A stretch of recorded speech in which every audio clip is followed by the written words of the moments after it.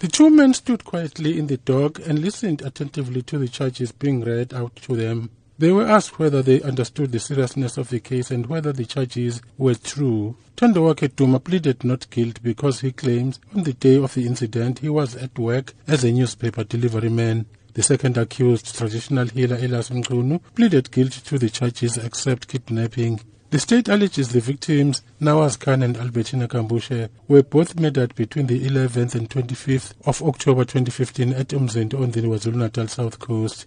The two allegedly conspired to kill people to obtain body parts for Muti. Armed with a knife and a bush knife, they allegedly attacked the two victims in bushy areas of Umzinto, where they robbed them of their belongings, including cell phones, before attacking them with the knives, causing injuries to their necks, heads and arms. Both died at the scene. A few days later, the men allegedly returned to the bodies to sever the heads and remove body parts. Several witnesses are expected to take the stand on the matter as the trial continues. I'm Cyril Mnguni in Pietermaritzburg.